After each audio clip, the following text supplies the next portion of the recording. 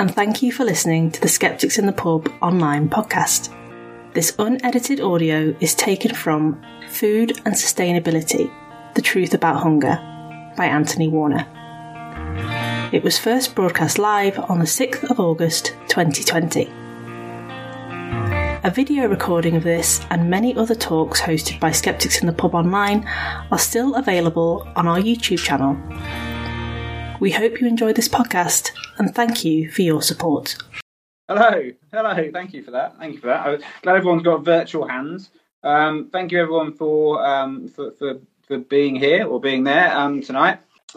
So my introduction said my name is Anthony Warner. I am a chef. I am actually a chef. I do work in the food industry, and so I still do a bit of professional cooking. But I sort of have this moniker as the Angry Chef, which is a blog that I write. Right. So I'm a writer. I write about food science as well as working in the food industry. And I think I probably have a bit of a reputation for writing about sort of debunking fad diets and that sort of thing.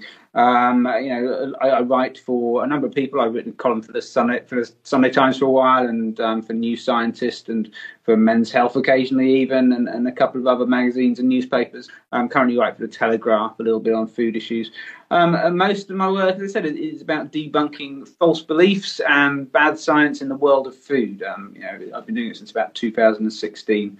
And I've written some books. Quick plug of the books. This is my first book called The Angry Chef, Bad Science and the Truth About Healthy Eating. And this is this debunking of fad diets. And on that slide, you'll see 3 quotes about the book. And I think they quite nicely summarise the sort of things I'm interested in, and perhaps some of the sort of things I'm going to be talking about today. So the top quote is from Steven Pinker, who's people will know and probably have opinions about, but he's a psychologist, and he helped me with some of my early writing, because one thing that I'm really interested in, and something that's not talked about in the world of nutrition science enough, I think, is the reasons why people make food decisions, and the reasons why people decide to eat certain things. I think it's a lot more complex than we make out, and there's a lot of psychology behind why we make the dietary decisions we do, and why we have certain beliefs around food. And so that's always been a really a key interest of mine, and one of the things that I really write a lot about. The middle quote is from Kevin Whelan, who's a professor of dietetics at King's, and kind of that just demonstrates that I have had in my time writing a lot of support from the dietetics and nutrition science community, and from people working in nutrition and medicine. And that's been very helpful for me, because I get access to lots of people with lots of knowledge. I'm a writer who reports on other people's knowledge. I don't consider myself an expert on food science, but I have an enormous amount of help from a lot of people in the scientific community. And I think that I've had that support because I say a lot of the things that they can't say. A lot of stuff that perhaps they want to say about certain diets, and certain Instagram diet gurus or people on television talking about food, or sort of general media coverage of food science. I perhaps say things that they really want to say, but perhaps they can't because they're clinicians or academics, and they want to remain professional. Because you will, as you speak to people in the nutrition science community, there is an enormous amount of anger about the way food is talked about, and some of the misleading and damaging and dangerous information out there about food and diet and health. And then the bottom quote from Prue Leaf, which I was lucky to get before she got the Bake Off job, actually. But Prue was very supportive of my early writing, as were a lot of chefs and a lot of food writers. I had a lot of support early on, because at the heart of what I do, I am a chef. I am someone who loves food and loves to eat and loves to cook, and I think food is an incredibly important part of our lives and our culture. And almost all of my writing is about taking away that sort of guilt and all those sort of problematic relationships people have with food, and get food back to what it really should be about, which is pleasure and enjoyment. And so I think that's a lot of food writers and chefs saw that early on, and understood that was the case, and so supported my work early on. As time's gone on, I've had sort of clashes with a few people, because I tend to sort of pick apart everyone's tensions and false beliefs. and we all have them, including myself. But I have challenged people, and generally that's not always endeared myself to everyone in the food writing community. But I still have some fairly good relationships with a lot of people. The next book, taking a little time to change. Oh dear. So there we go. The next book is called The Truth About Fat. This is my second book, and this is about obesity and diet-related disease and the sort of misunderstandings there are about that. People often portray it as a very simple issue, that people gain weight because they eat too much and don't move around enough, and if they want to lose weight, they should eat less and move more. Obesity is actually a very complex issue. The science behind it is very complex. The societal reasons behind obesity are very complex, and I attempted to take apart them, and got some nice reviews and nice comments about that, more from the science community. It's much more of a science book, the second one, than it is a food book, really. And for the last year or so, or 2 years really, I've been writing my third book, which is very much the hardest book I've had to write. Really involved sort of an enormous amount of learning on my part, and it's about sustainability of food systems, and a lot of what I'm talking about today is going to be about that. And that book is written now, but it's going to be out in January next year.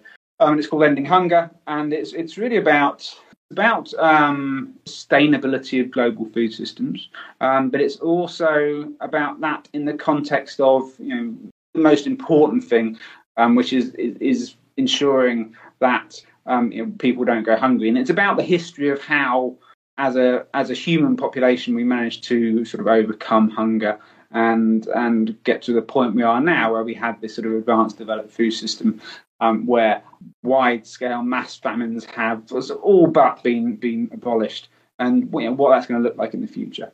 And what I also do, I'm also an ambassador for the Ask for Evidence campaign for Sense About Science, and I just talk briefly about that because it's relevant to all the stuff that we're going to be talking about, and relevant to a lot of modern life. The Ask for Evidence campaign is essentially a campaign which is encouraging people to ask for evidence about issues of science. And it's particularly a case on things like government policy or claims of company. If you see something in the world from politicians, from companies, from individuals, from people, online influencers, if you see claims which you think don't have evidence to support them, if you see unevidenced claims, then Ask for Evidence is a campaign to encourage people to ask for the evidence for those claims. And it has a website, and you can go on the website. If you see something in the media or anywhere that you think is not backed by evidence, then you can go onto the website and you can enter a request and sort of show that you've asked that organisation for evidence, and it will be backed by the people at Sense About Science and the campaign, and they will sort of help investigate and help to bring to light anyone making false claims, which is obviously, I think we all know, is incredibly important at the moment. And I'm sure the audience out there today are people who would support that sort of campaign and understand the importance of it, particularly with what's been going on for the last 6 months or so, but generally in life as well. So that's that. I mean, for the last few years, I've been writing about food science and really looking at the thing that really interests me is the reason why in the world of food particularly, but generally in life, but in the world of food particularly, why we have so many false beliefs and why we adopt so many sort of troubling belief systems about food. And I've boiled it down to a number of areas, and they're covered in my books, but there are three main ones I want to discuss today. The first is quite a simple and I think quite a well-known one, which is this sort of desire we have for complexity, or the desire we have to avoid complexity and look for simplicity. If you look at the two paths there's one that's a nice simple path and there's one that's a complex path. And as people, as sort of pattern-forming, pattern-loving sort of creatures who look for patterns in randomness, we love to look for simple solutions, even though those solutions might be wrong. And in so many areas of life at the moment, particularly in food, and in sort of diet, certain things are complex. Nutrition science, almost by definition, is quite a complex science. And so if you have two options, if you have two people touting solutions to complex problems, like, what should I eat? And you have like an online influencer, you have sort of Gwyneth Paltrow type character saying, sugar is more addictive than cocaine, or giving some sort of like really, really simple message that sticks in your mind, versus a sort of qualified dietitian who will look at the whole of science and almost certainly, because nutrition is this quite uncertain science, have a more nuanced position about how, it will depend on circumstance. Diet's complex. There's no particular right and wrong way to eat. The nuanced message, because it's not, because the online influencer is not constrained by the need to tell the truth and can pretty much say anything they want, then often they will have a more compelling story. And even though perhaps we even know that story is not necessarily the truth and not necessarily evidence-based, it's what we're drawn towards. So I very much think that this influences a lot of our decisions in quite a negative way. This desire for simplicity rather than complexity. And in a complex world, when there are complex issues and complex decisions to be made, that can be extremely problematic, because we'll often take the path of least resistance, the simplest path, and it's often the wrong way to go. And the second area is something which does seem to affect a lot of our decisions these days, particularly on diet, and that is tribalism. Now, we have this sort of large, complex, diverse society these days, and some of our sort of traditional sort of ways of ordering ourselves in terms of large family groups and religions and belief systems have broken down over the past few years, but we still have a very innate human need to belong to something and to be part of something and to be part of a tribe. And diverse groups of people will often form into different tribes, and that there's nothing wrong with that. But these days, I notice particularly about diet that for a lot of people, a kind of belonging to part of a dietary tribe has become a very important way people have of signalling something about themselves to the world. Now, I interact with a lot of people on social media, and lots of them don't like me. And the ones who particularly don't like me tend to be the ones who, if I look at their profile on social media, then their dietary ideology, what they believe about food, will be very high up, perhaps even the main thing about them on their profile. And I always think that's interesting. But that what someone eats, or how someone eats, could be the most, in their opinion, the most important thing that they want to signal to the world about themselves. It's like if they're vegan, or if they're low carb, or they're carnivore, or they're paleo, or any of these sort of very strong dietary tribes. I think that's sort of a fascinating thing. And that has problems associated with it, especially when you're coming to sort of the beliefs you have around your dietary ideology. When anyone challenges those beliefs about that dietary ideology, says that maybe a certain diet isn't healthy in some context, or certain things that people believe and understand about food aren't necessarily true. If that's against the ideology that these people belong to, against that sort of dietary tribe that these people belong to, that becomes not so much a case of challenging the evidence, but it becomes a case of challenging something about someone's identity, challenging something very fundamental about them, something about the way that they see the world and the way they organise themselves in the world. And that's very challenging for a lot of people. And that's why there are so many sort of very entrenched dietary beliefs. And I believe that creates quite a lot of problems. And it certainly creates an inability in the people who belong to those sort of dietary tribes to accept evidence that doesn't sort of conform with their particular view of the world.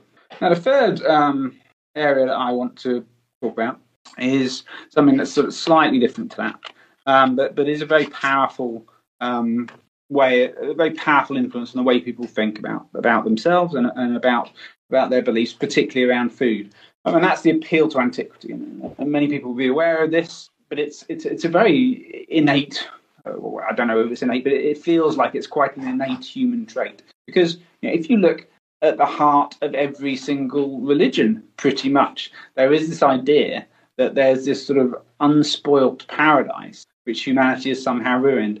And we have this natural instinct that when we look back at the past, we imagine that the past was better than things are today. We imagine that the modernity has ruined the natural world, has ruined everything. And, that can be quite non-specific about what period of time that is, but it runs through an enormous amount of false rhetoric. It runs through politics.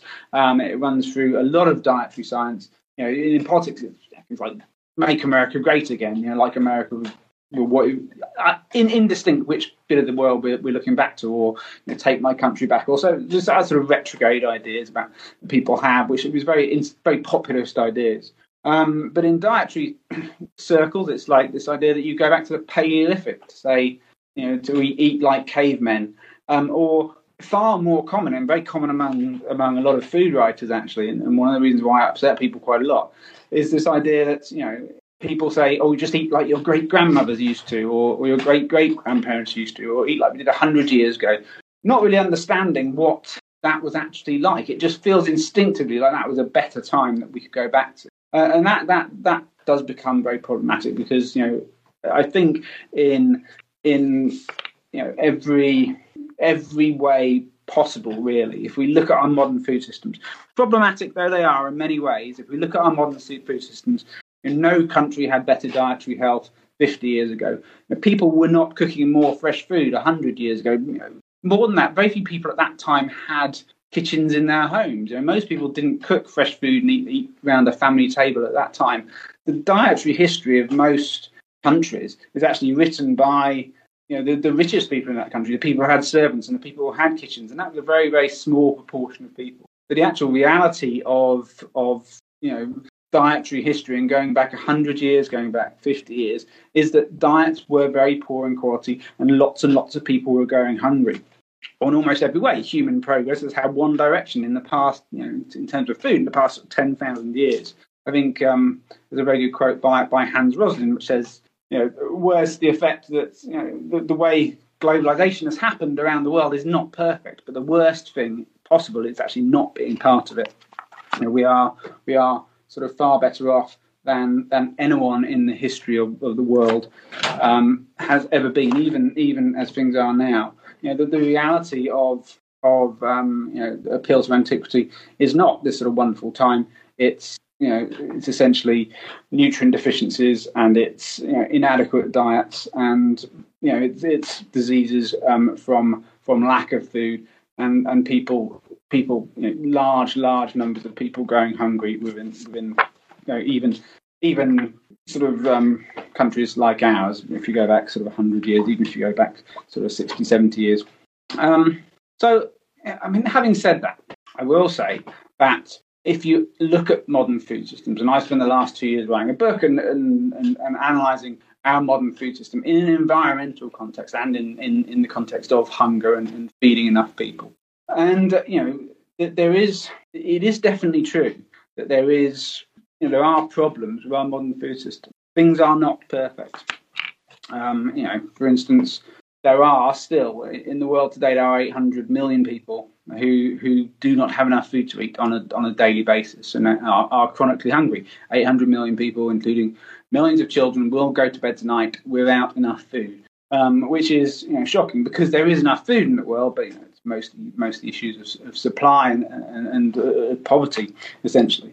And on top of that, there are also 2 billion people who have deficient diets, who have nutrient deficiencies, which, whatever you read in the media, that is by far the largest cause of non-communicable diseases in the world, and one of the largest causes of death in the world is insufficient diets. Not necessarily people going hungry, but people having insufficient various different types of nutrients, particularly iron and calcium. And then there's no denying that that agriculture is a major assault on the planet. It is one of the largest causes of global warming. I have a picture of a cow there, which is a little bit unfair because it's far more complex than that, and I will get to that later. But the emissions caused by global agriculture in the next by 2050, unless we do something dramatic to change our food system, by 2050, global agriculture will have released enough greenhouse gases to cause 2 degrees of global warming, so to exceed the entire Paris Agreement targets on its own.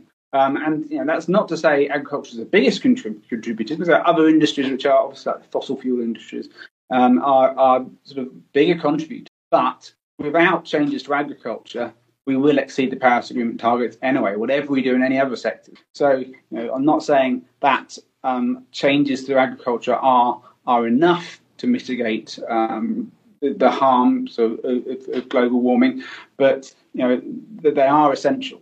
It's not sufficient, but it definitely is essential that we make changes to our food system to reduce the amount of greenhouse gases that they're producing. And then another issue, a very important issue, one that doesn't so much affect us in this country, is the issue of water. Agriculture uses 70% of the water in the world, of fresh water in the world. And there are large parts of the world which are running out of water. There are water crises developing in many countries, and there are cities which have had sort of come close to sort of disastrous levels of water shortage.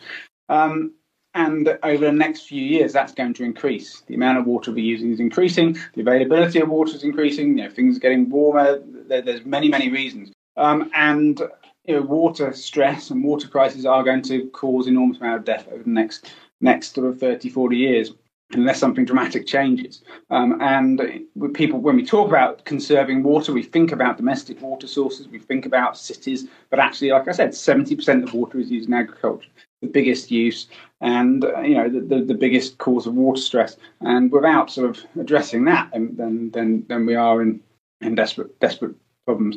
And actually related to that, one of the other big problems of agriculture, as well as sort of global warming and emissions, is the disruption it causes to the soil. We have pretty much been unsustainably mining the world's soil for many, many years, and that is extremely problematic. Big societies big civilizations, like ancient Rome and ancient Greece, and even the Mayan populations, they all eventually collapsed because they kept on mining the soil around them, and using soil and growing stuff constantly without replenishing nutrients in the soil. And they ended up, those civilizations collapsed because their soil ran out. And we're doing the same on a global scale, and you can't replace it. It's not something you can replace. It's something you have to sort of care for, and you have to sustain. And that's going to become a big problem over the next few years. And it also, as carbon in soil is depleted, it releases most of that carbon into the atmosphere. And there are different estimates, but since the beginning of the Industrial Revolution, it is estimated that the amount of carbon that's being released from the soil is very, very similar, certainly in the same order of magnitude, perhaps not as big, but the same order of magnitude as the amount of carbon that has been released from the burning of fossil fuels. There is an enormous amount of carbon released as we degrade the soil, so it has that dual effect of adding to carbon in the atmosphere, and also to essentially reducing the yields of agriculture as soil is depleted, and eventually it becomes impossible to grow. And then something particularly relevant now, I suppose, is the next slide, which is about deforestation. Now, as we use more and more agricultural land, require more agricultural land, we require more food, and we grow more resource-intensive agriculture, particularly animal agriculture, we require more and more land in order to grow food on. And there isn't a great deal. In fact, there's virtually no spare agricultural land in the world. So if you require more land to grow food on, the only way to create new land is to cut down the tropical forest. That's pretty much the only real source of large amounts of agricultural land. And that's why so much forest is being cut down, why we are losing huge amounts, which obviously releases a lot of carbon into the atmosphere, but it also pushes the natural world into a smaller and smaller space and brings humans and the natural world closer together. And that has the potential to create more and more pandemic diseases as viruses go across species barriers, because that's what happens when you push nature close together. When you squeeze nature into a smaller and smaller space, more and more of these viruses are going to come out, and it's going to become an increasingly large problem. but it also, equally tragically, it causes, as you destroy habitats, it causes extinction of species. Whatever people say about sort of the harms of agriculture from chemicals and from pesticides, the biggest harm in terms of species extinction is destruction of natural habitats. And, that has caused, over the past 100 years, the largest and fastest species extinction event in the past billion years. It's wiped out more species at a faster rate than the asteroid that wiped out the dinosaurs. And, that effect of humanity, that effect of the last couple of 100 years of humanity is going to be written into the fossil record of this planet, until we're sort of burned up in the sun in a few billion years' time. We have caused that level of destruction on planet Earth. And there's no doubting as well that we have only just started.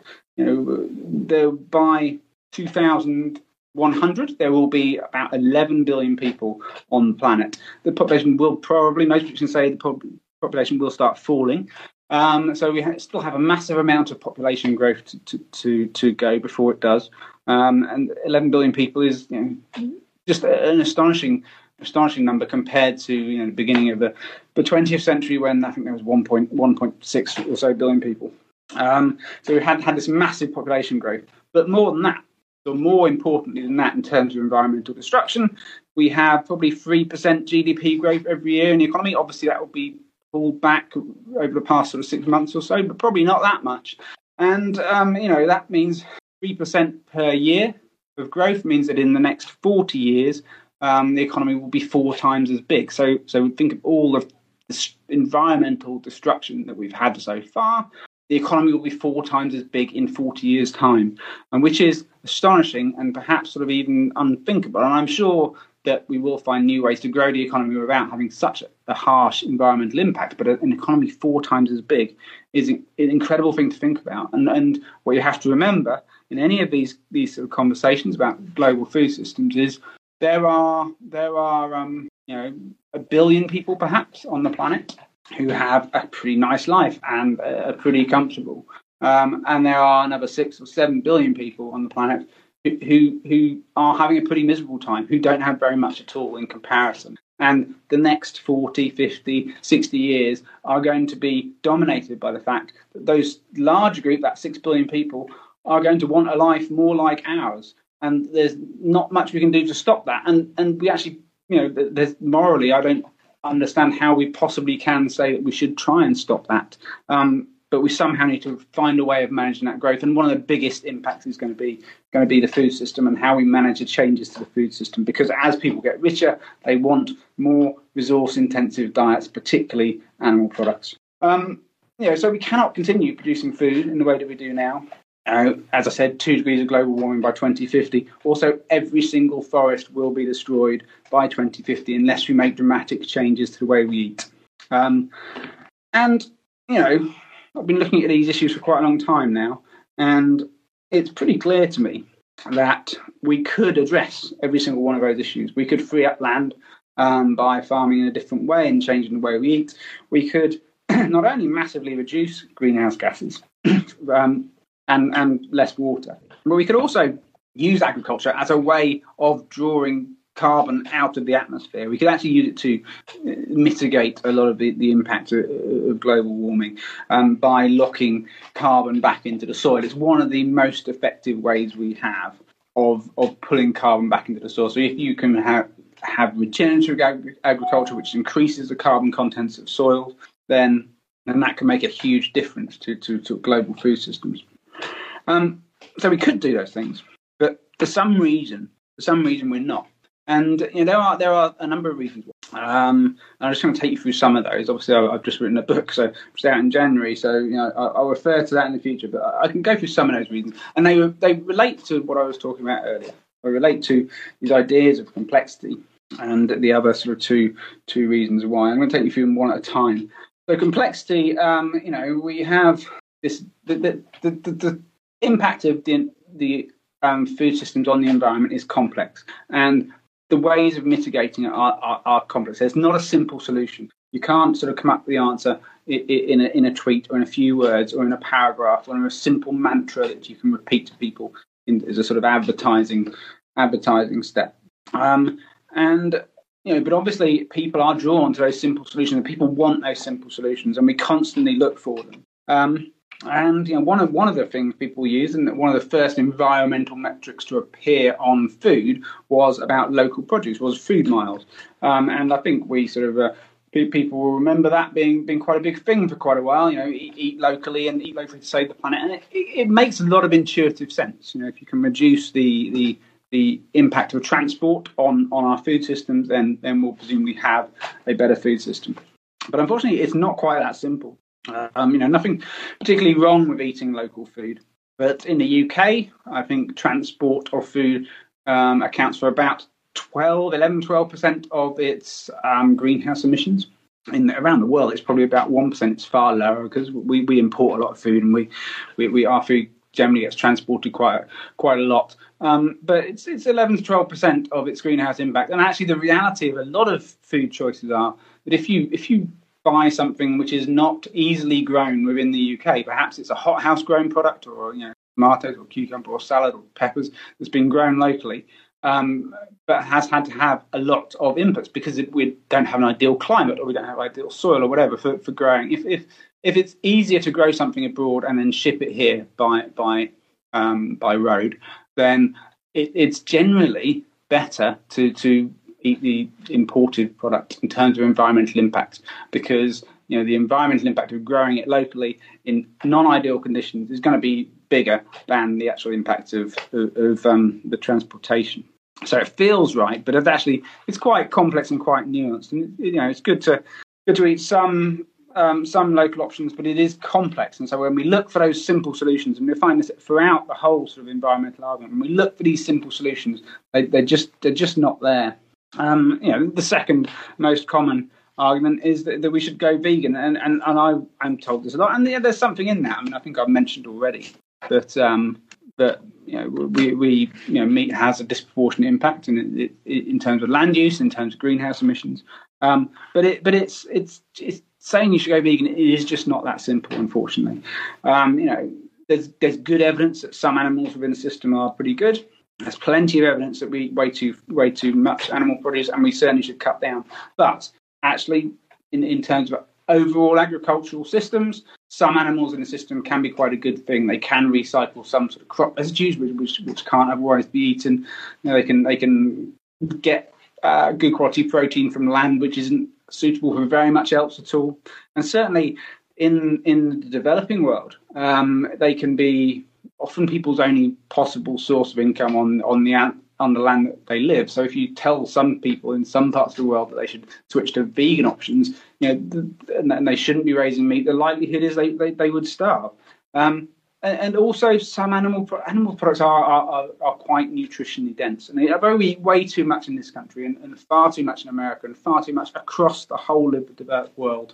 In many countries, a small amount of animal produce in the system can do an awful lot of good for people's nutrition status. So really what we need to be doing is increasing the amount we in the developing world, and decreasing the amount we eat in the developed world. And it should perhaps meet in the middle somewhere at some sort of ideal level of consumption. And there's been various estimates of what that should be. And that's a difficult calculation to come up with. But, it is certainly a lot less than we're currently eating. The amount of meat we eat now is completely unsustainable. My view is always we should value it more and eat it less often. But how you actually achieve that is complex. It's difficult. Some people will talk about creating cultured meat, growing cellular meat, and that sort of thing to take the animals out of the system. I think that maybe that has some value, perhaps. But when I think about the scale of meat production currently in the world, I think there are something like 300 billion kilograms of meat produced. Consumed every year. So even if you to make a small dent in that, the infrastructure required to grow cellular meat, which is always going to be a very, very difficult thing to do. Anyone who's got any experience of growing cellular cultures will know it's a difficult process. To produce produce even sort of 10%, produce sort of 30 billion kilograms of cultured meat is going to require trillions of pounds worth of infrastructure and probably not be worth it. What we really need is behaviour change. We really need to encourage people to eat less meat, but that's a complex thing to do and it's difficult. Tribalism affects this as well. I know I look at the sort of really big tribes, dietary tribes, and they all sort of have views on the environmental impact of food, and a lot of those views are wrong, unfortunately, because they're subject to the biases I was talking about earlier. And there's a thing that people have, which is called the unity of the virtues, which is common. It is a concept from theology, really, and it's the idea that if something is good in one way, then it's going to be good in all ways. So if you think that a particular food item, if you think that a vegan diet particularly is good for your health, you'll also think it's good for the planet's health. You'll think that it's the best tasting diet. You'll think that it is a good diet for type 2 diabetes. You'll think that it's a good diet for sort of cardiovascular disease and all these things. You will associate a unity of virtues with it, which might not necessarily make any sense. One of the environmentally, in terms of calories per hectare, sugarcane is one of the best crops to grow. It's not necessarily the best in terms of health. So there's no logic behind the idea of unity of virtues, but it's a very powerful feeling that people have. And I get that with both vegans and with people who eat more sort of carnivore type diets and eat low carb diets. They all have this idea that their particular dietary choice has a unity of the virtue. And that applies to environmentalism. So even despite the evidence, people who eat high meat-based diets will claim that the meat that they eat is not that bad for the environment, especially if it's sort of grass-fed or whatever, it's raised on pasture, despite the fact that we could never raise enough meat on pasture in order to meet the demand that we actually create by our consumption levels. And there's two figures up there. There's 4% and 51%, and they're both sort of touted by meat eaters and vegans as being the amount of greenhouse emissions attributable to meat. So 4% is the lower amount, which a lot of meat advocates will talk about, and that's the percentage of greenhouse emissions produced in the US as a percentage of their total emissions, and that's it's based on a reasonable study. 51% is seen in a lot of vegan arguments. There's a couple of Netflix videos based on that, around that figure, saying that 51% of greenhouse emissions are caused by the meat industry, and both have some truth about them, but they're both sort of misleading in many ways. The 4% is, as I said, it's from the US, so it's the US as a whole, and the US is one of the most carbon-heavy economies in the world, if not the most. And actually, so 4% is actually quite a lot. But also, what the trick is that when you look at the US on its own, you don't account for land use change in other parts of the world, and which is something that people will do when they're trying to sort of absolve meat from being from its climate impact. And obviously, meat's a global commodity. It's ridiculous to take the US in isolation. You have to look at how consumption patterns are affecting the rest of the world and how they're affecting deforestation. And the 51% figure is, again, it's kind of true, but what it does, it includes the emissions created by animals as they breathe out carbon dioxide, which obviously animals breathe out carbon dioxide.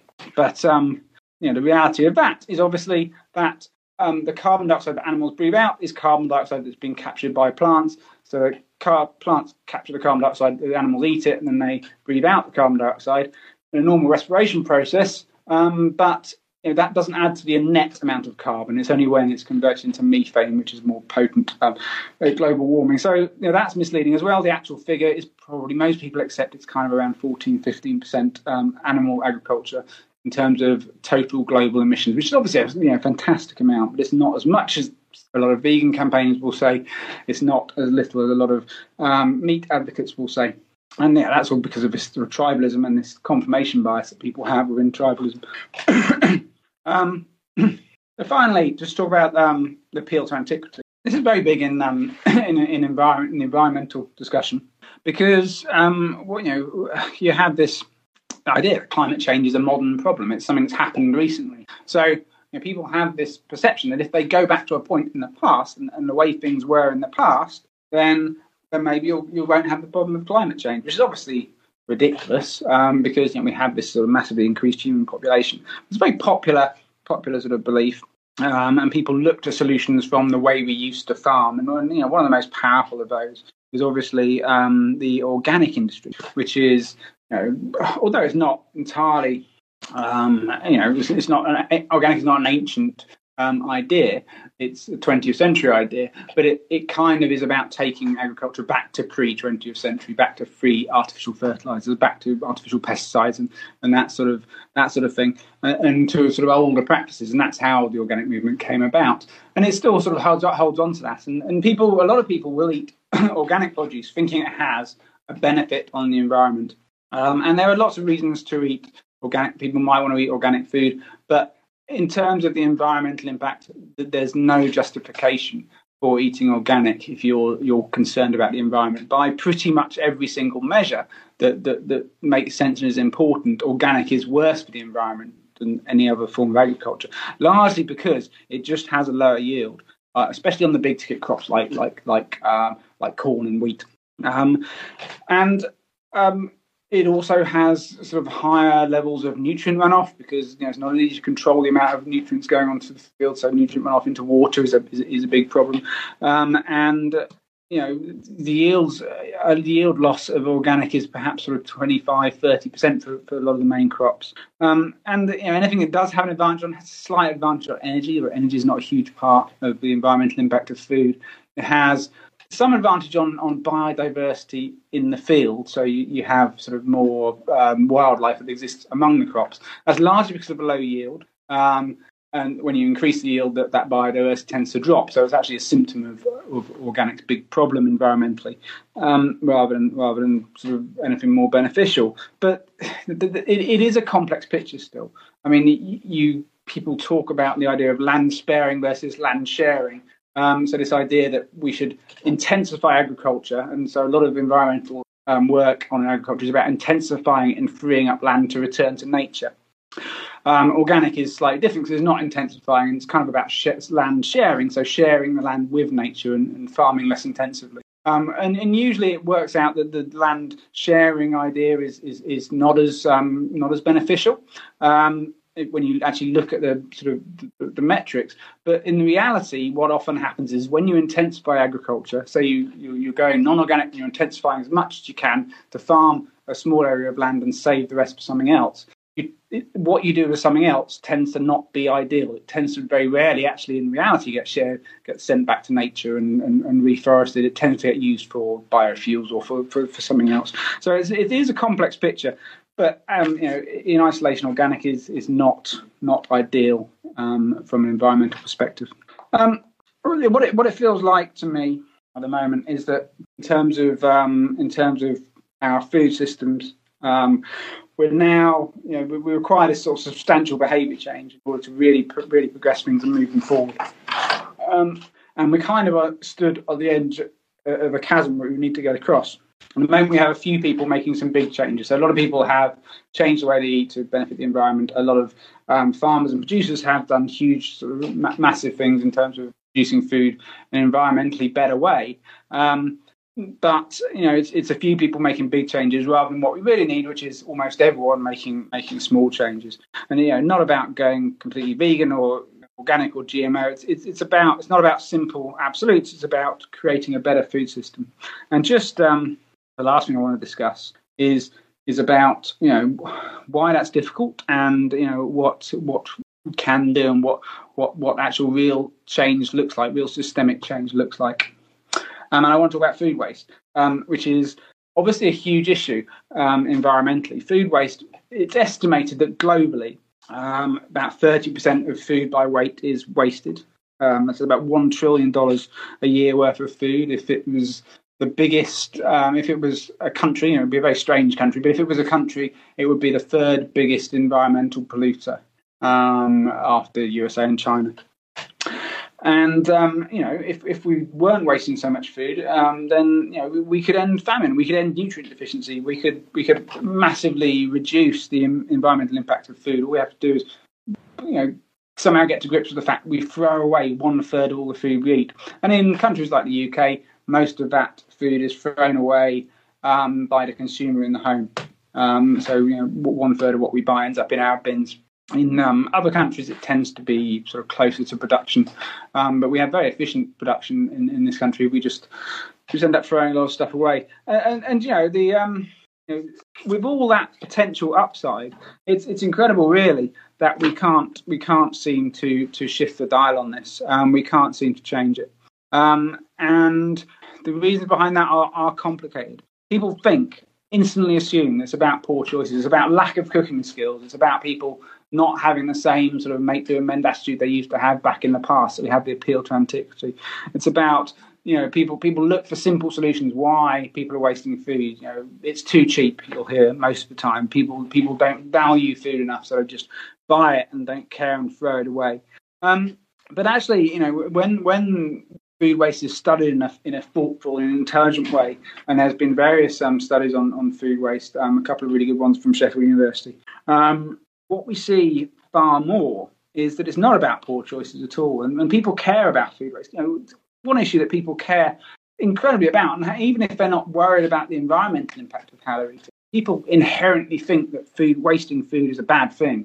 So it's a real touch point for people, but it's still very difficult for people to overcome, because the real issues that underpin food waste are organising principles about the way we currently eat. One of the biggest causes of waste is the pressure that people have to buy fresh food and cook family meals from scratch and cook at home and feed large groups of people. Now, personally, a lot of my writing, anyone who knows my writing will know that that's something I'm sort of extremely passionate about. I believe that sharing food and cooking for people you love and you care for is a fundamentally important part of our culture, and for me, it's a fundamentally important part of being human. And to say that there's some problem with that is a difficult thing for me to say. But the way people are cooking now, the pack sizes are inadequate for what they're buying. They're buying a large number of ingredients, cook a complex recipe, and they're wasting a lot of them. And that's where most of the waste in our food system in the UK certainly is coming from. A lot of it might be called inadequate pack sizes, but most of it is caused by people cooking too much and cooking large quantities of stuff that they eventually waste, or buying ingredients in quantities that they don't use half of them because they want everything for a recipe. And so, what does that mean in terms of solutions? Well, that's complex. I'm not really sure.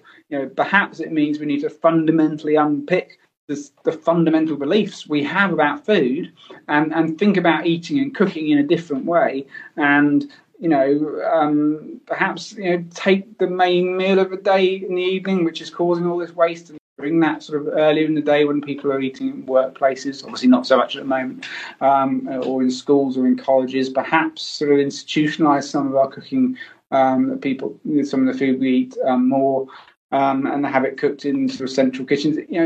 If you really want to address this problem of food waste, if that's something you're really serious about addressing, then you need to challenge the organising principles, and you need to create systemic change. And it's complex and it's difficult. And one thing that the research from Sheffield University found that was that people who eat frozen pizza don't waste food, and that's the sort of fundamental truth about that. People cooking fresh food do waste food, but if people are eating frozen pizza, which feels like a less sort of a morally good choice, actually has environmental benefits. And so that's a difficult challenge, but it just shows how, we really want to address things, then it's a case of really sort of unpicking some of the principles that organise our system. I'm gonna finish on this actually because I've been speaking a bit and I'm getting on for time. But the last slide I just want to show is about. People will want to know, I suppose, if you're looking at the sort of destruction that I've outlined in terms environmentally, what is a golden rule? What is sort of a sustaining sort of principle by which we should try and enact these sort of complex changes that are needed. And the most important thing, and it's in the title of my book really, is that food and agriculture is an incredibly important industry. Without we can make do with pretty much every other industry in the world to some extent. Without agriculture, we'd all be dead in a few weeks. So we need to remember how important it is. We need to remember how important it is that we have, as a species, we have fought hunger to a point where we've almost got on top of it and almost got rid of it. And for me, the key to progress and the key to creating a better world is always making sure that if we're going to improve and change our food systems environmentally, we don't increase hunger, because the most profound and important breakthroughs that humanity has made have all been made in the time that we sort of overcame hunger, when people had time to think beyond their next meal and weren't constantly thinking about how they were going to feed themselves. We had the chance to progress in music and society and science and all the technology, and all that progress happened because we stabilised our food system. So if we're going to change our food system for better, we need to make sure that we don't undermine that progress and make sure we keep fighting hunger at the heart of everything we do. Thank you.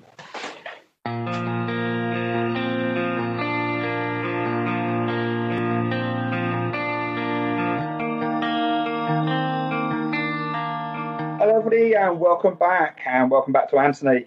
We're obviously now into the Q&A section of the talk. So we will let's just kick it off with the first question. So Anthony, first one comes from Skeptical Gumby in Oxford. What are your thoughts on genetically engineered crops? I know you mentioned it briefly, but I'm sure you've got more to say on the matter. Yeah. Okay. I mean, it's interesting. I mean, I write quite a lot in the book about genetic modified crops. I am a supporter of genetic modification. I don't mean there's any evidence of harm of genetically modified crops. I'm just going to stop for a minute because I'm getting a little bit of Yeah. Is that better? Okay. I don't think there's no evidence of any harm of genetically modified crops. I think that I don't think there's any doubt about that. I've not seen any convincing evidence that of the millions of people who've been eating millions of meals containing genetically modified products, there's been any confirmed, corroborated evidence of any harm. And there's no reason why there should be. I did study biochemistry when I was at university, and I don't know an enormous amount about it, but I know enough to know there's no conceivable reason why something genetic. We eat gene DNA in every meal we eat, and many organisms are sort of modified naturally in different ways. And there's considerable evidence of benefit. In environmental benefit, BT crops do have, reduce the amount of insecticide on the field, reduce the amount of insecticide that farm workers have to handle, and have been shown to improve biodiversity. You can do no-till farming more effectively with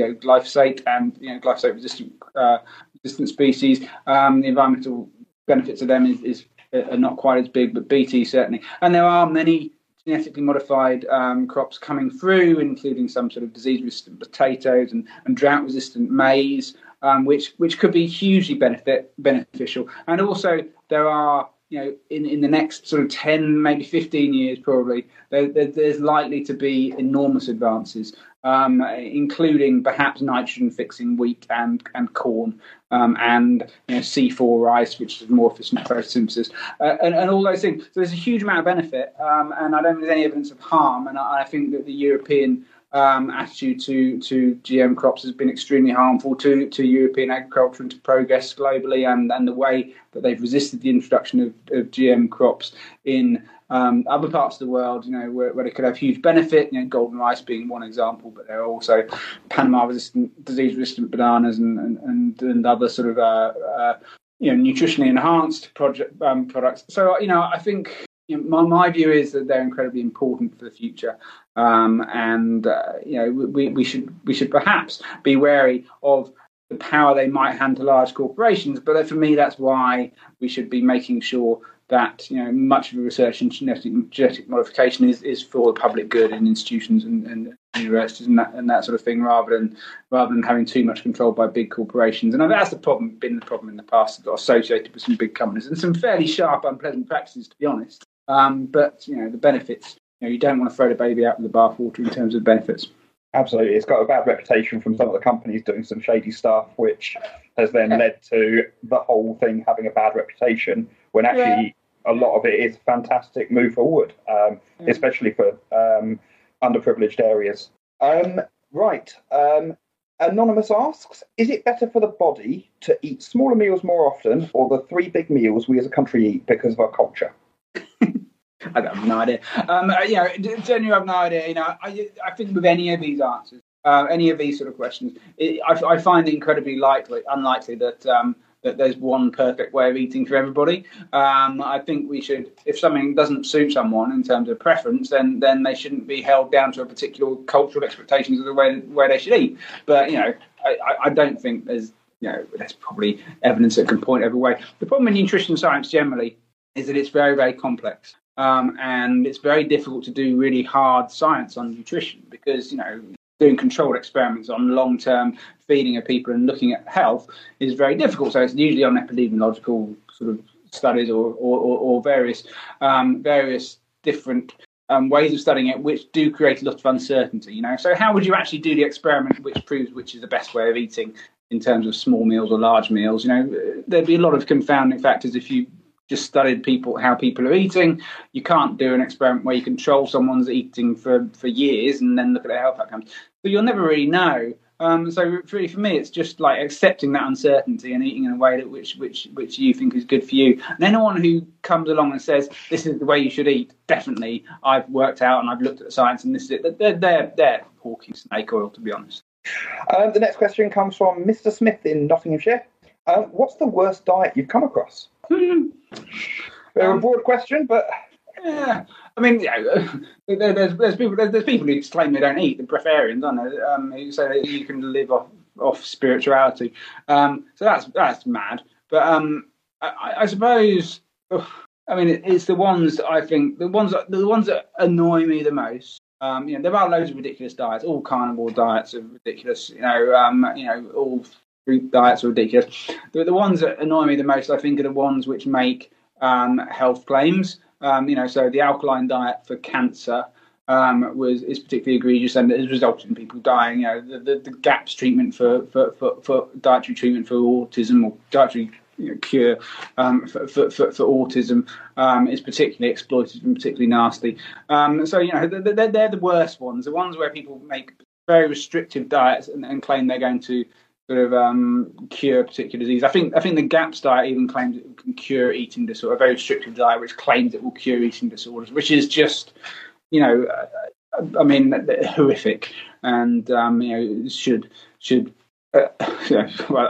think that something should be done? It should be regulated in some way. That's not. Seek a professional. Don't go to the internet when you've got eating disorders. Yeah. The idea that a restrictive diet would be a treatment for eating disorders is particularly egregious because it's just preys on people in a difficult situation.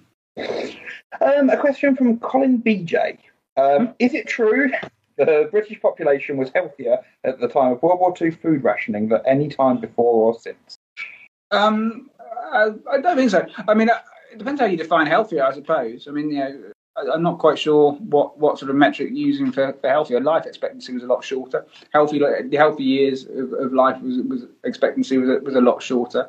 So I wouldn't necessarily say people were healthier. I think when people say people were healthier, they often mean people were thinner, which is very much not the same thing at all. But maybe there's some sort of evidence, but I'm not. I don't think there's any. I've not seen any convincing evidence that people were healthier. You'd have to look at individual sort of metrics. I'm sure some things were better. I'm sure some things were worse.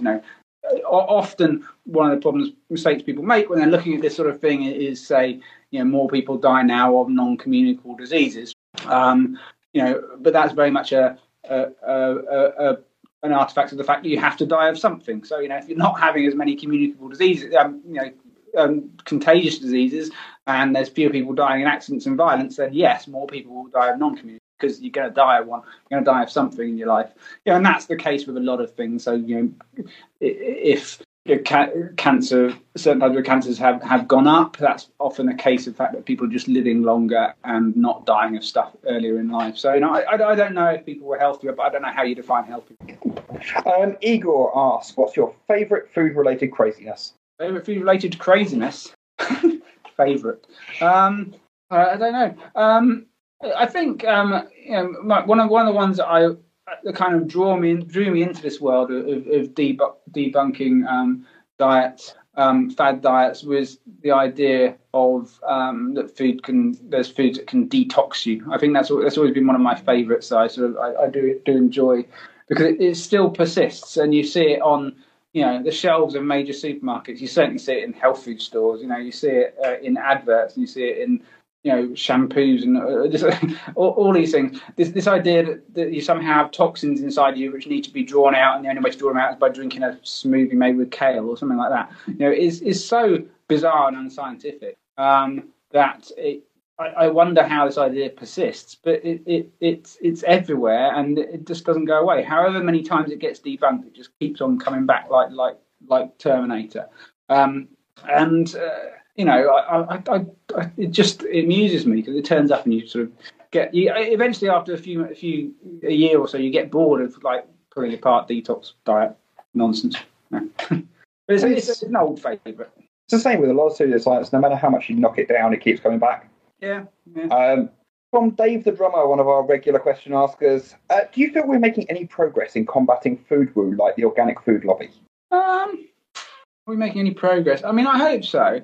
I think the GMO argument has receded to an extent. It's obviously still quite a big thing in a lot of Europe and in European policy. But there's less funding because one of the big problems was a lot of the big charities could get a lot of funding from sort of anti-GMO sentiment because the public sentiment was so strong. Then a lot of their fundraising was through these sort of campaigns, and that has receded. So I imagine that will lead to it. But organic's still a big business, and it still pays a lot of people to sort of promote information that supports their business, as a lot of industries do. But are we making any progress? I mean, one thing I have seen in the past few months, however long we've been locked down for, is that people have realised quite early on how incredible our modern food system is, and how we should support and praise that, and a lot of the because it has kept us fed and it's kept us safe underneath in extraordinary circumstances. And if it had fallen apart, if the food system had fallen apart in March, April this year, there would have been rioting on the streets, and it would have been horrific.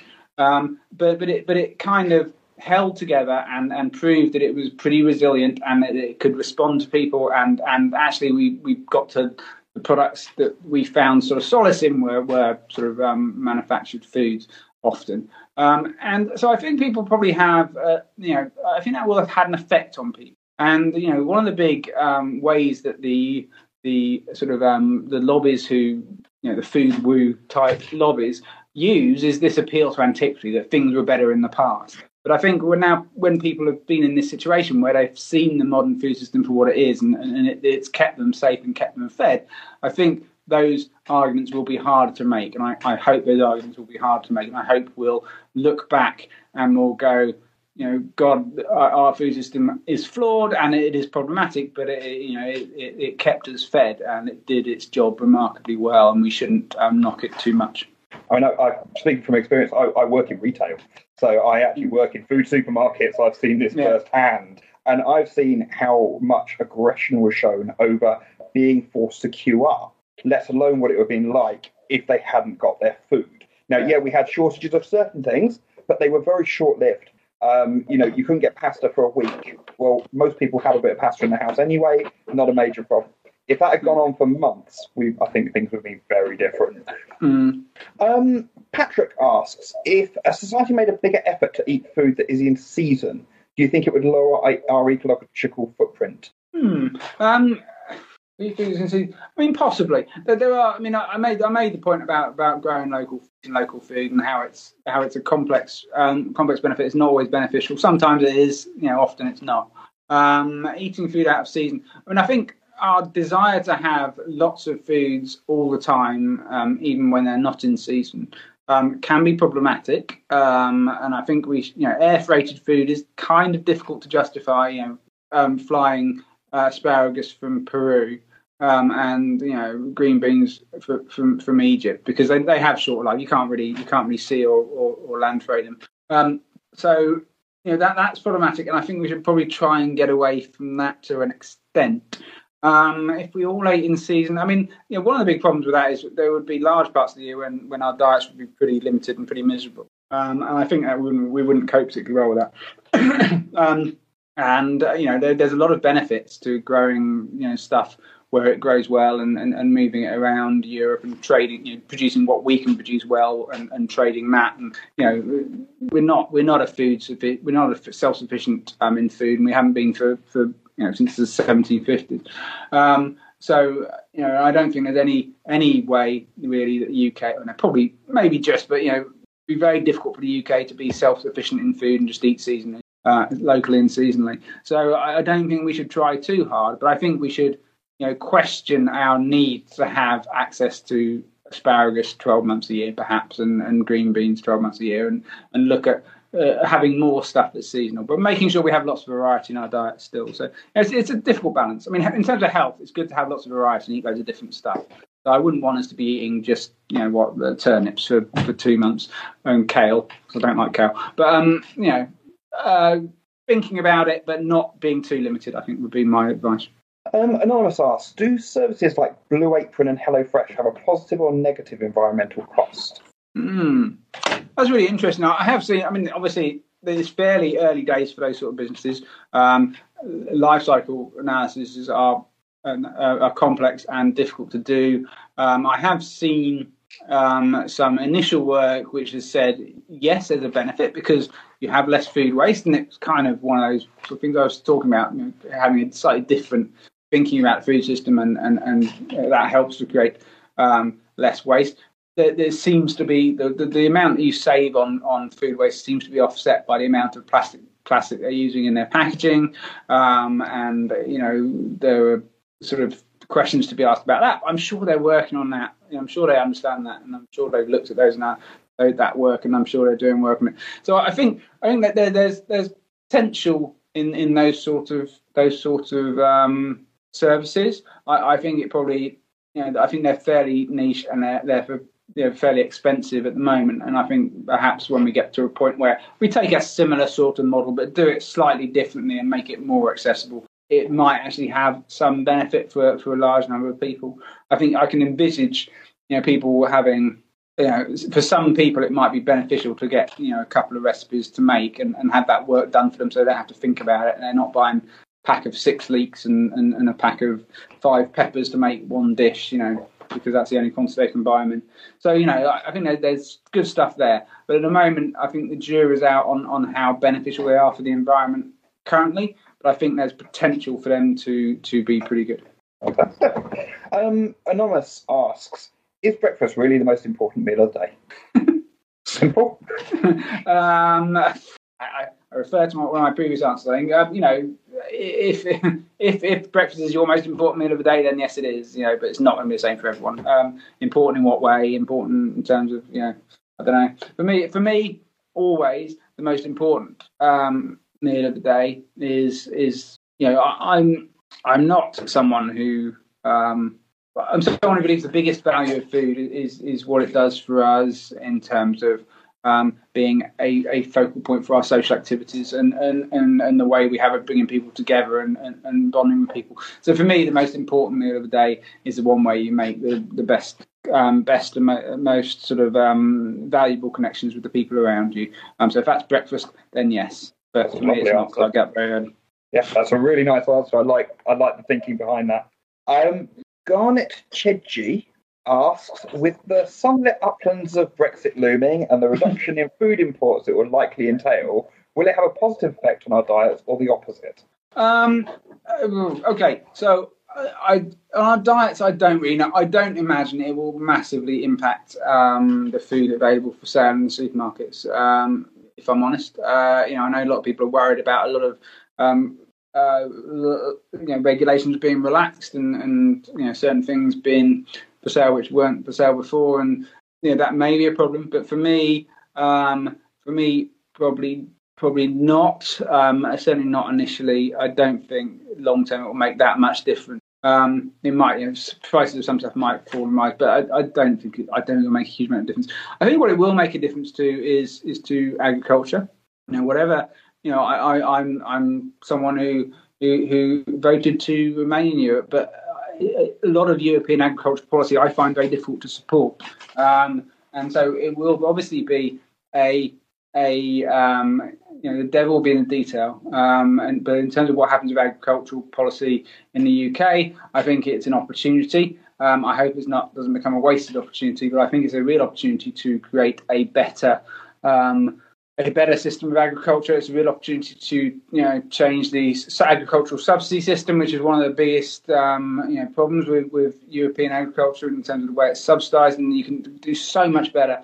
And there's so many problems with it, and things like GM policy, that's blocked by Europe. Essentially, it's blocked by Germany and France, and because they have this attitude to GMs, which I think is unscientific and wrong.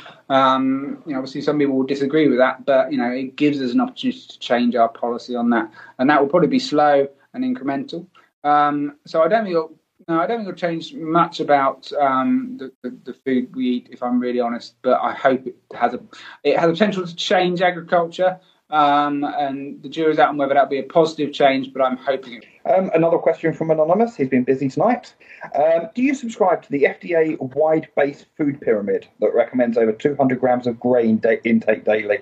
I don't think there's anything wrong with eating grains. Whole grains are pretty good, lots of fibre, and I don't think there's anything wrong with carbohydrate. I know a lot of people think that's too much carbohydrate. I think the main problem with any sort of food pyramid, any attempt to standardise food, is what I said before, is that it's not going to be ideal for everybody. I'd be enormously surprised if there was one ideal human diet for every single person that we all should be eating.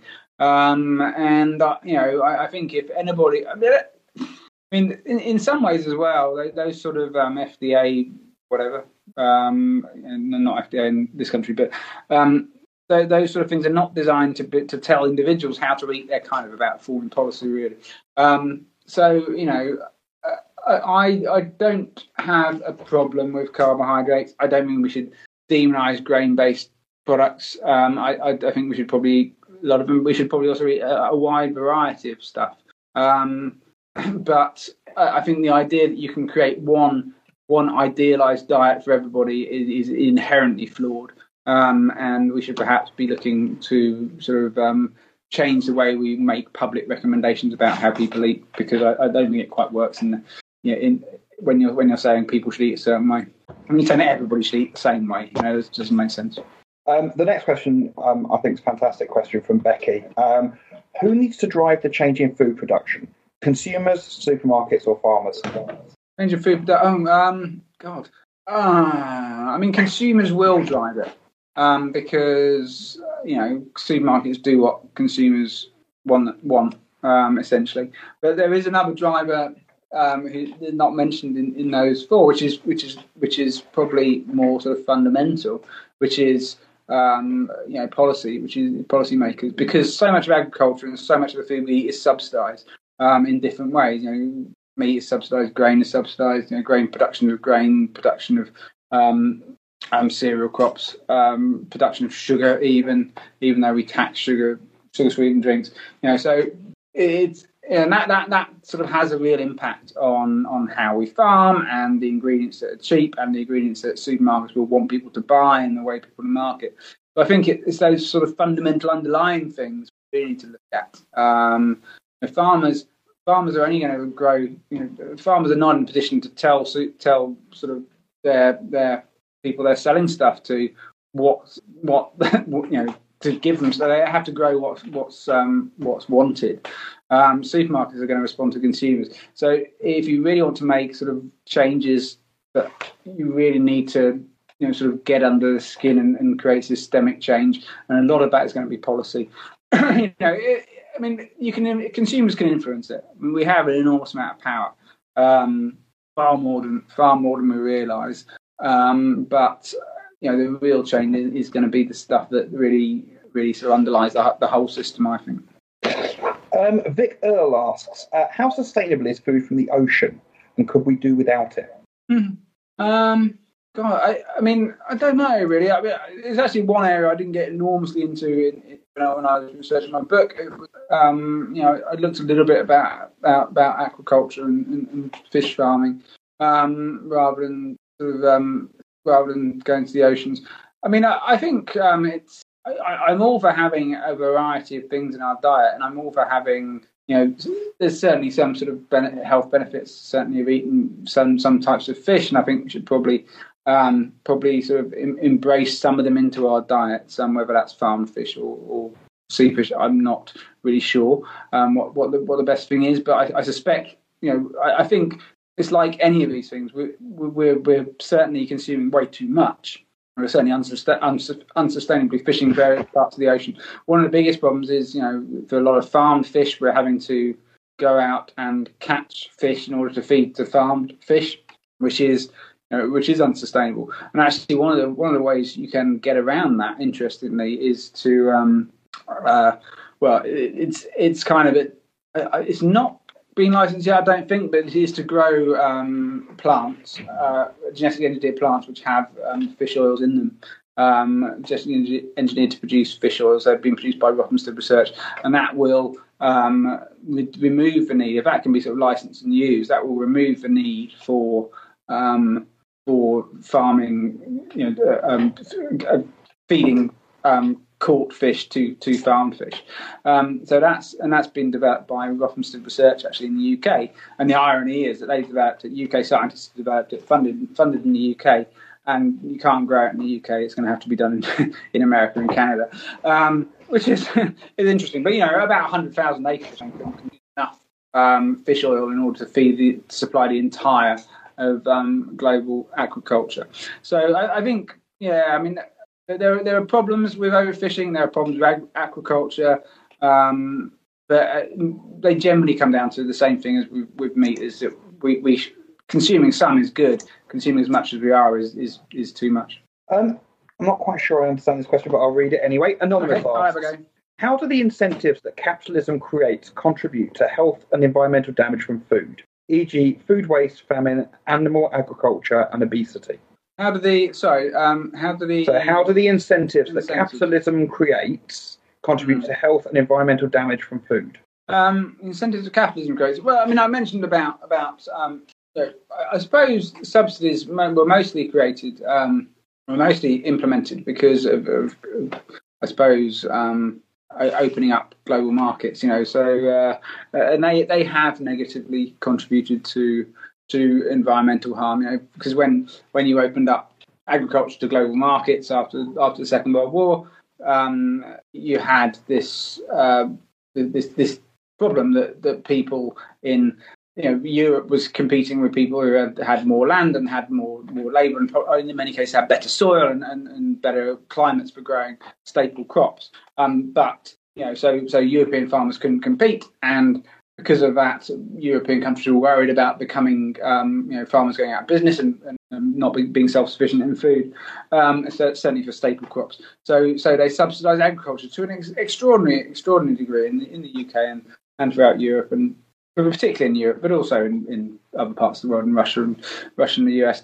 And that did create problems, because you end up subsidising the commodity crops, you end up subsidising wheat, you end up subsidising corn, and you end up subsidising sugar, and you end up subsidising also a lot of things that you end up subsidising beef and a lot of animal produce, but also the feed that goes into animal produce. So you're producing stuff uneconomically, and because the subsidies were based on outputs, you end up being incentivised to put lots of chemistry onto the fields, more than you actually need, because it has a small yield benefit, which you get back because of the subsidies. And so that did cause an enormous amount of harm, and I think that caused an enormous amount of environmental harm. It also messed up the sort of the ingredients which were cheap and made refined wheat and beef and chicken and sugar being sort of things that were cheap, and our food systems end up being based on a lot of those things, and end up having a lot less variety in it. And I think that's the real key, because you end up with less variety in the food system when you start subsidising agriculture.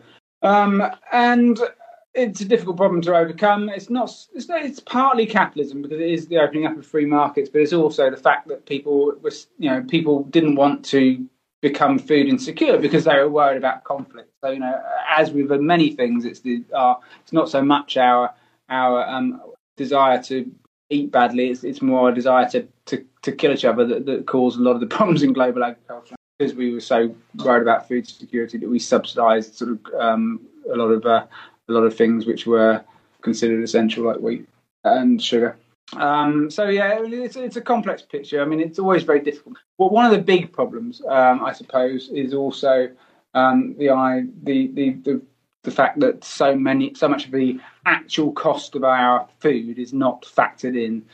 So many of the environmental harms are not factored into the price; they're external to the price of, especially of meat, and that can be very problematic as well. Do you see a solution to that? It's very difficult. I mean, for me, I'd much rather focus on actually reducing the environmental harm rather than making people pay for it. Because the economy keeps on growing, and people will eventually, people will just keep on buying the stuff. Even if the price gets internalised of stuff that's causing environmental harm, people will still buy it. So I'd much rather we focused on reducing the harm rather than sort of making certain things, rather than pricing certain things out of our reach. I'm talked about meat, and I talked about what needs to happen with meat consumption is we eat too much. People in the developing world don't eat enough, and we need to eat less, and the people in the developing world need to eat more. It needs to meet in the middle, and that's the ideal situation. The problem is, if you internalise the price of meat production, then it becomes out of reach of the people without money, and only goes to, it becomes a sort of very divided food system. And so I think internalising all those costs is extremely problematic, and we need to find a better way of doing it. What we need to do really is make the sort of food which is better more desirable, if that makes sense. So make food, you want to make a better food system, you need to eat more pulses and beans and lentils and chickpeas and those sort of things which are real environmental powerhouses really, and provide lots of protein and good quality nutrition.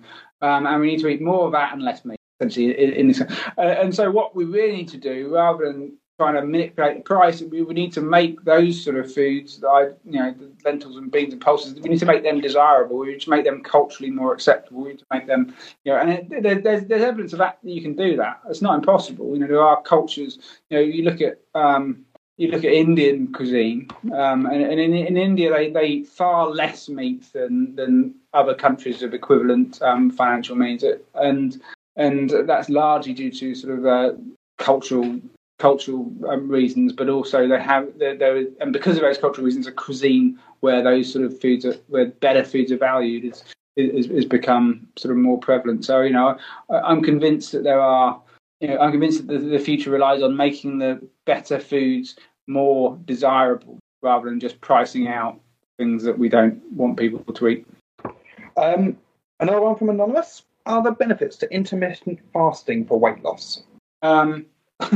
I think if you fast intermittently, then you will temporarily lose weight. I don't think there's much doubt about that. I'm not a fan of. I certainly would never advocate any weight loss diet. If I'm really honest, I'm not. I wrote a book about different diets and why I think that the whole culture of dieting is problematic, because it focuses on weight loss rather than we're worried about making people lose weight. We fail to worry about we focus on weight and we don't think about health. And I think if we focus on health and forgot about weight, we'd be in a much better place.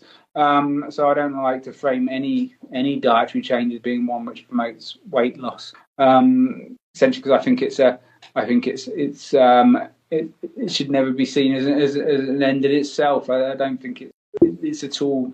I mean, weight loss is at all relevant. Because there's plenty of ways to lose weight which are absolutely terrible for your health.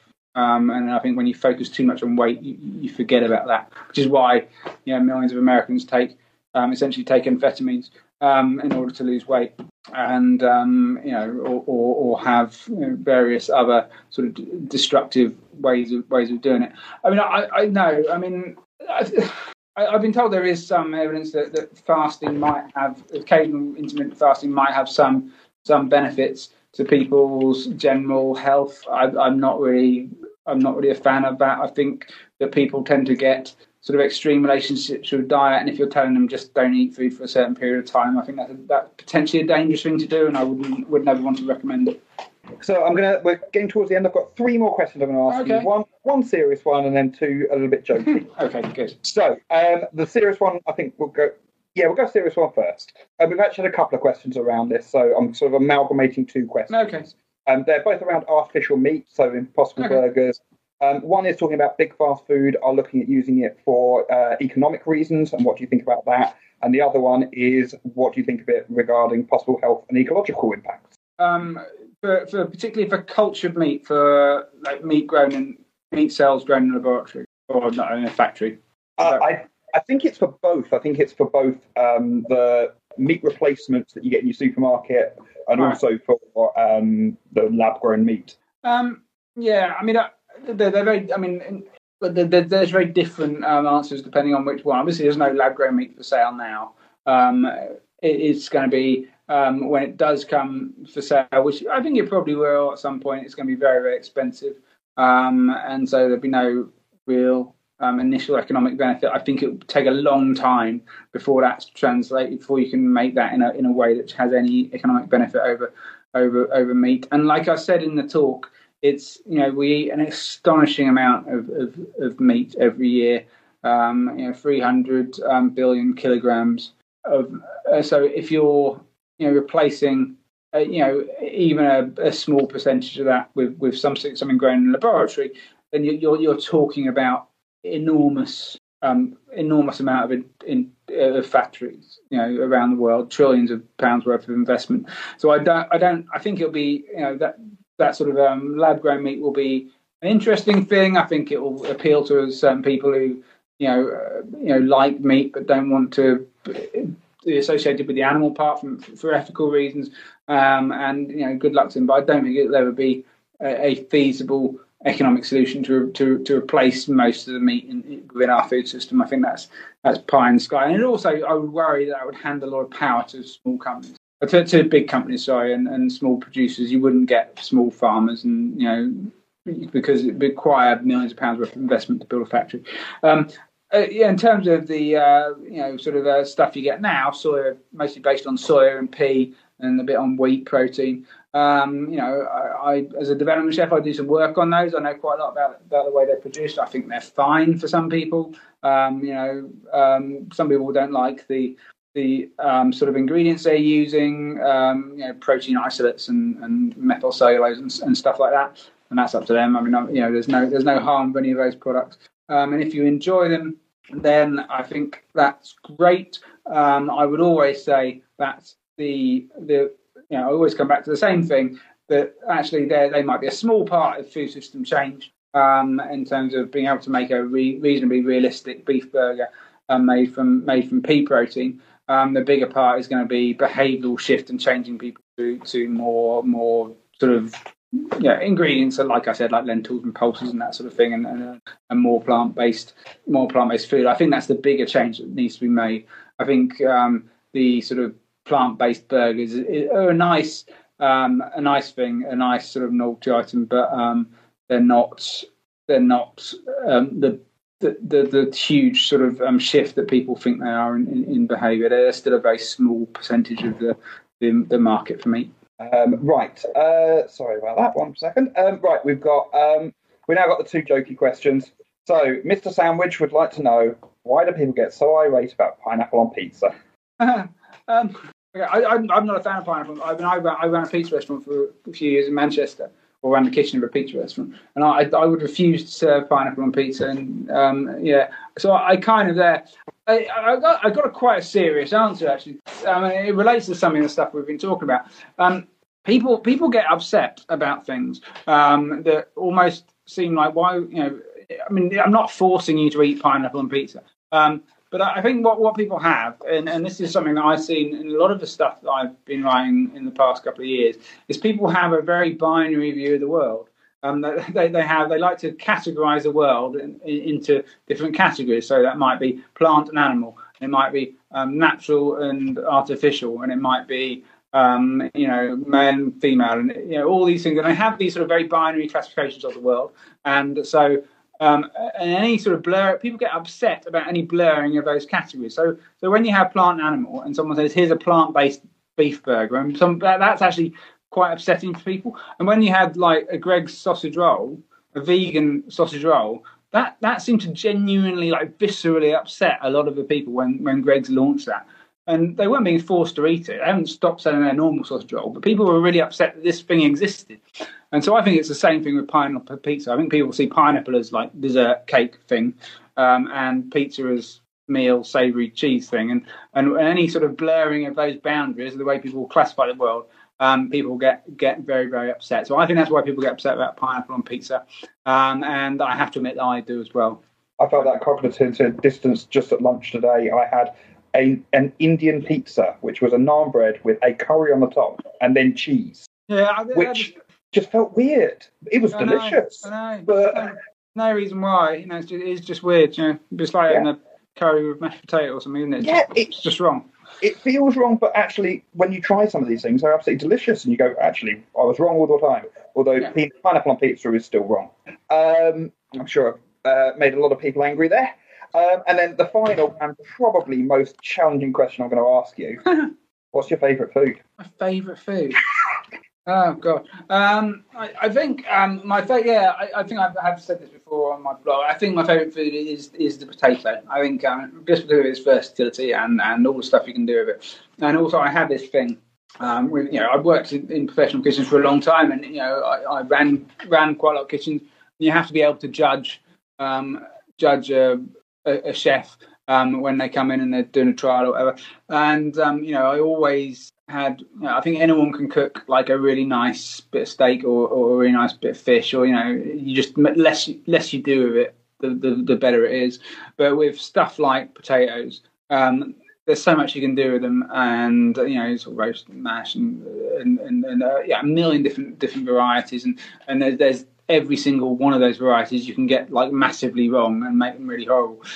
So for me, that was always the mark of a good chef, was someone who can do something with something really simple and turn it into something amazing. I think there are several dishes that you can make with potatoes which are extraordinary and the height of cuisine. So that would be my answer. And the other one I've heard about chefs doing as a test is eggs. Here's some eggs, make me something great. Make something to eat, yeah. And again, there's so much versatility in them as well, where there are so many different things you can do. Yeah.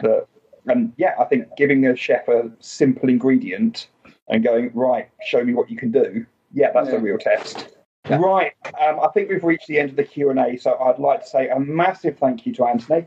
I'd like to ask you all to give him a massive round of applause in the chat. I'm sure, I can hear it, I'm sure. Yeah, absolutely.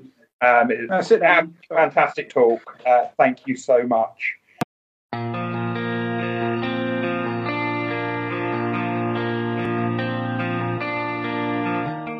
That was the Skeptics in the Pub online podcast. For more skeptical content, including information about future talks, please like us on Facebook, follow @SITP on Twitter, or head to our website at sitp.online, where you'll also find a link to all the ways you can get in touch with us, including our Discord server. Music in this episode was provided by Thula Bora and used with permission. Until next time, thanks for listening.